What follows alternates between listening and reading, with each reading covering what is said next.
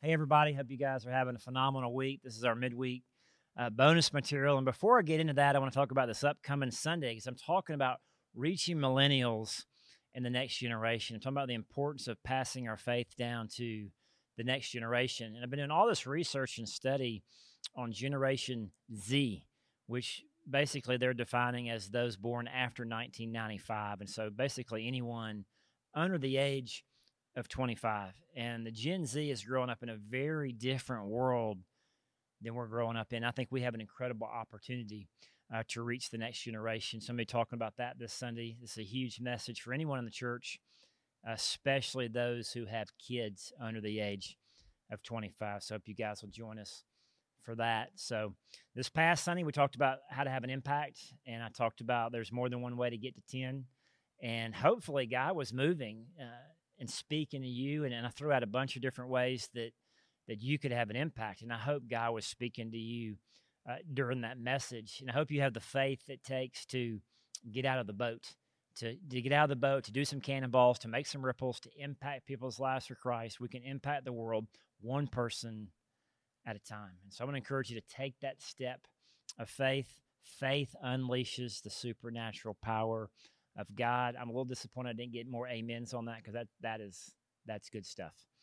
Uh, One of the things that I didn't get a chance to get to is that a small group of people can change the world for Jesus Christ. And we look at Jesus, he gives the Great Commission to the 11 disciples. Of course, they ended up replacing Judas with Matthias. They cast lots and it went on Matthias. And then Peter gathers the believers. It's actually 120. If you look in Acts chapter 1, about 120 people, they gathered together and they're waiting in Jerusalem in the upper room. They're waiting for the Holy Spirit to come. And what do? They pray.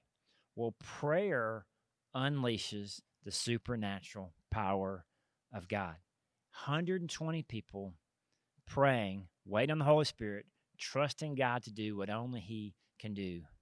And literally, Pentecost happens, the Holy Spirit comes, Peter stands up and preaches to the multitudes.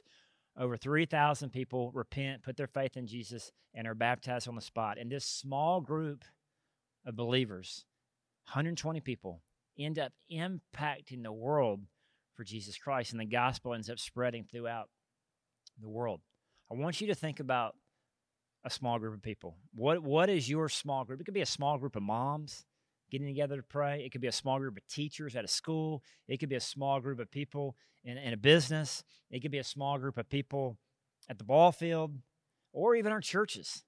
If we gather together, a small group of us, and pray and trust God to do what only He can do and unleash the supernatural power of God, we can truly turn this world upside down. I talked about one person can change the world. Well, think about a small group of people. The disciples, all of this began with those 11 disciples, and our world's been turned right side up for Jesus Christ. And so whatever you're looking to change, your community, your school, your ballpark, your neighborhood, your business, whatever the case may be, I want to encourage you to gather a small group of believers, begin praying together, and unleash the supernatural power of God and see Him move in ways that you've never seen Him move before.